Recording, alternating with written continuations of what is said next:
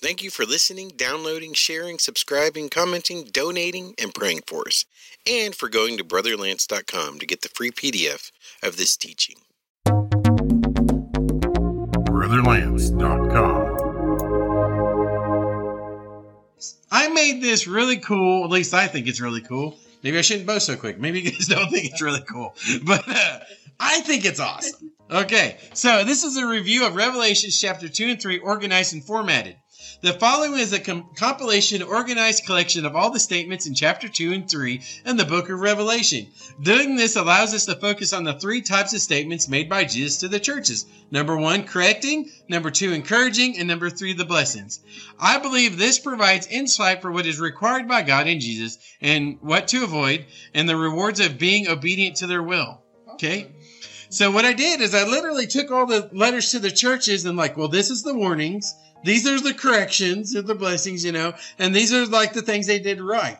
And so now we can read it as one whole statement. And so I have it right here. So we have all of his opening statements at the top. So let's read it. It says, opening statement of authority. It says, he holds the 7 stars in his right hand, who walks in the midst of the 7 golden lampstands, the first and the last who became dead and lived, who has the sharp sword with 2 edges, the Son of God, he who has eyes like a flame of fire and his feet like burnished metal, he who has the 7 spirits of God and the 7 stars, he who is holy, he who is true, he who has the key of David, he who opens and no one shuts and shuts and no one opens, the Amen, the faithful and true witnesses. The head of the creation of God says these things. That's amazing. What a statement. Because, if the President of the United States walks out and goes, ladies and gentlemen, the President of the United States. It's like a one sentence. Oh, there he is. And everybody oohs and ahs at that. Oh, it's the President. Mm-hmm. I mean, look at the statements of Jesus. I'm this. I'm that. These are my descriptions. This is my appearance. This is the power I have. Right. Who am I? Right? And then who are you? So this is like Jesus saying, listen, guys. And he did it in a very polite way because he spread it out over 7 churches. He just didn't come up and whack everybody up against the head with it. He's like, I'll give a sprinkling here and a sprinkling there, but you really need to know about who you're talking to. That's right. And who's talking to you. Okay? So the next part, correcting statements, the things God does not want us doing. Okay? It sure is a lot longer than the... Right. So here it goes. It says, I have against you that you left your first love. That is probably the saddest line in Scripture to me. And I'm just going to stop right there. That when we first accept Jesus and we first accept Christ, we become on fire. Our hearts explode in us. We might be failing and getting it wrong and how we're going about it because we're like a kid with a weapon beating people around the head with it. But we can't help ourselves because we're just so excited about it. And it's so refreshing and new. And we're getting that fuel, that jet fuel in our soul. And we don't know what to do because we're just kind of, I'm so excited, And so, this is one of his corrections. I have against you that you left your first love, that you let that go. Therefore, remember from where you have fallen and repent and do the first works, or else I will come to you quickly and will remove your lampstand out of its place unless you repent. Okay, because you have there those who hold the teachings of Balaam, who taught Balak to cast a stumbling block before the sons of Israel, to eat things sacrificed to idols, to commit fornication. So you'll also have those who hold the teachings of Nicolaitans, which thing I hate. Repent. But if not, I will come to you quickly and will fight with them by the sword of my mouth. You allow that woman Jezebel to teach. She's saying herself to be a prophetess, and to cause my servants to go astray and to commit fornication and to eat idol sacrifices. And I gave her time that she should repent, or might repent of her fornications, and she did not repent. Behold, I am throwing her into a bed, and those who commit adultery with her into great affliction, unless they repent of their deeds. And I will kill her children with death.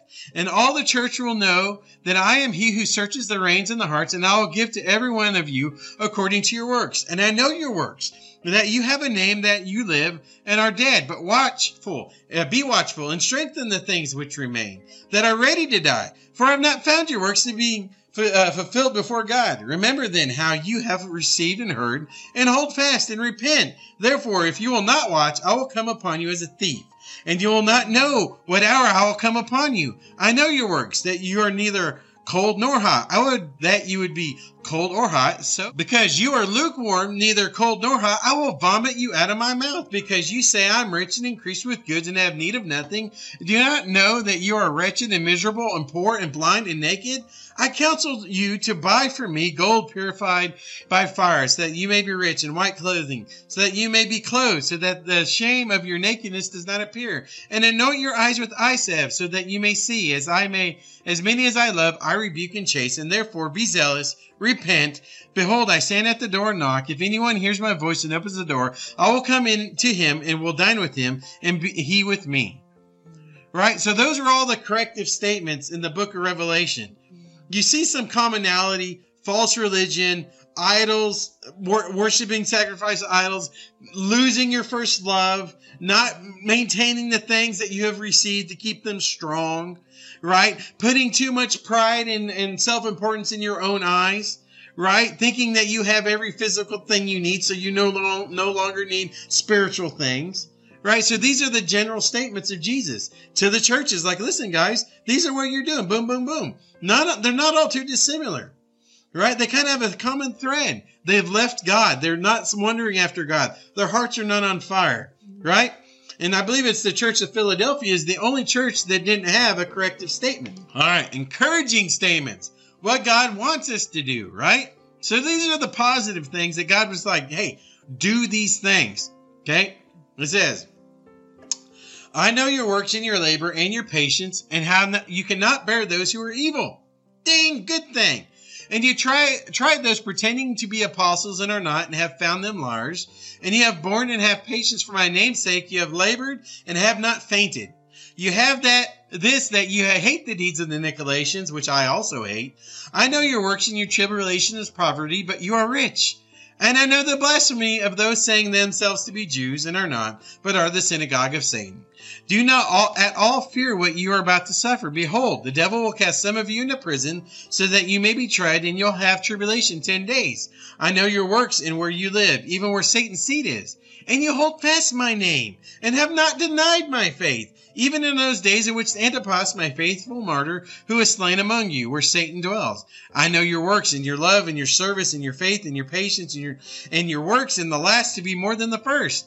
As many as do not have this evil doctrine, and who have not known the depths of Satan as they speak, I will put on you no other burden. I know your works. Behold, I have given before you an open door, and no one can shut it. For you have a little strength, and have kept my words, and have not denied my name. Behold, I give out of those of the synagogue of Satan, those saying themselves to be Jews and are not, but lie. Behold, I will make them to come and worship before your feet, and to know that I have loved you, because you have kept the words of my patience. I also will keep you from the hour of temptation, which will come upon the habitable world, to try those who will dwell upon the earth. Behold, I will come quickly. Hold fast to that which you have, so that no one may take your crown. Right? That's encouraging stuff. Like, these are things you're doing right. You might be impoverished for me, but you've remained faithful, right? There's persecution, but you have remained faithful. You have kept the truth and remained faithful. So what he keeps praising here, guys, he's like, listen, you don't put up with sin. You don't put up with the evil. You don't put up with the false doctrines. You have kept faithful my word, right? And even though they persecute you, even though they're killing you, you have remained faithful, right? And he says, for this, I will keep you from the hour of temptation, which will come upon the whole world, to try those who dwell upon the earth. He says, behold, I come quickly. Hold fast. What does that mean? Hold fast. That means with all your might, don't let go. Hold fast, as if your life depends upon it. If you're dangling from a rope off the edge of a cliff, hold fast to what you have received. Do not let the devil or any other person or thing rip it out of your hands. And what's the next part? So then no one may take your crown.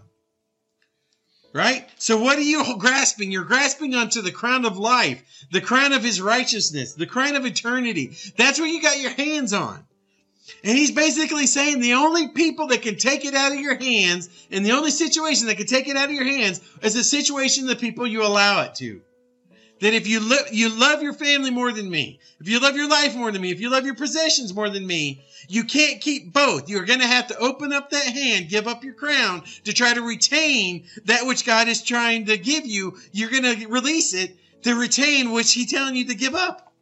right? So you can't try to hold on to the world and hold on to your crown. It's impossible, right? If you're going to hold fast, you're going to have one thing in your hand. It's that crown. You're holding on to the hem of Jesus's garment, right? You got your arm locked around his shoulders and his head, hugging his neck, saying, I'm not letting go to hug the things of the world, right? Now, Jesus says, if you do that, he sit there, pat you on the back, say, I got you, brother. I got you, sister. We're in this. I got you. But if you sit there and try to play patty cake and put one hand on God's shoulder and Jesus' shoulder and the other hand on all your possession stuff and all your desires and wants and wishes, it doesn't work.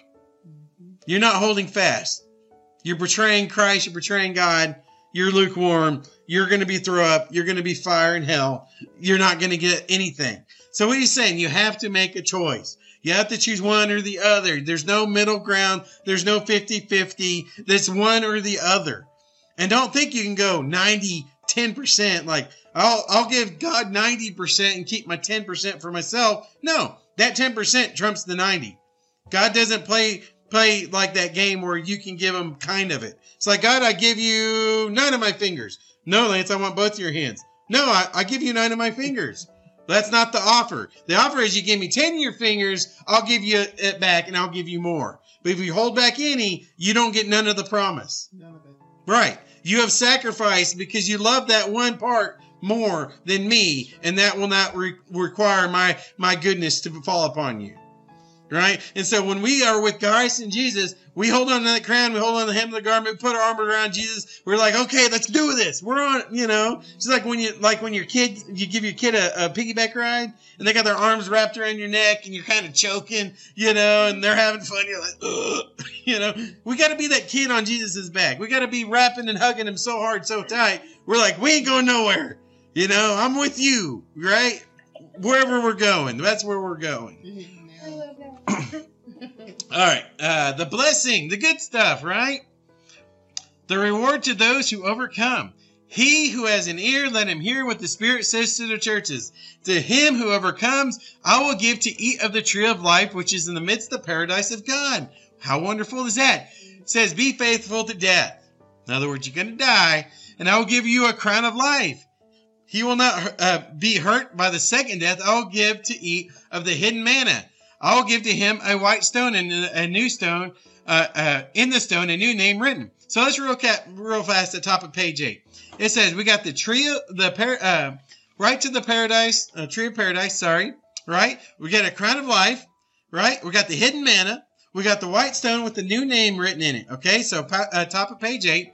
And then a stone, a new name written, which no man knows except him who receives it. But that which you have, hold fast until I come. And he who keeps my works to the end, to him I'll give power over the nations, right? Authority. And he will rule them with a rod of iron as the vessel of potter. They'll be broken to pieces, even as I have received from my Father. And I will give him the morning star. You have a few names, even in Sardis, who have not defiled their garments. In other words, they're not wrapped up in sin and idolatry and going 90-10 with God. And they'll walk with me in white, for they are worthy. This one will be clothed in white clothing, and I will not blot out his name out of the book of life. But I will confess his name before my Father and before his angels. I will make him a pillar in the temple of my God, and he will go out no more. And I will write upon him the name of my God and the name of the city of my God, the New Jerusalem, which comes down out of heaven from my God, and my new name. To him who overcomes, I will grant to sit with me in my throne, even as I have overcame and sat down with my Father in his throne. Boom! What a wonderful list of blessings, right? I love the name thing. Right? I'm going to write my name. I'm going to write God's name. You're going to have names on you for eternity. Right? You're going to have God's name, Jesus' new name. You're going to have a new name. And, you're getting all these wonderful blessings. So now we've read over the corrections, right? The encouragements, the things to do, right? And now we've read over the blessings. Right? And so I encourage you to go back and reread this list and go slower. And then pick out your Bible and look up Revelations 2 and 3 and pick them out. They're all there, okay? It says, he who has an ear, let him hear what the Spirit says to churches. If you feel so led of the Lord and want to know how to donate to this ministry outreach, please visit brotherlance.com and scroll down to the bottom of the main page for the PayPal link. Thank you, and may God's blessing rest upon you.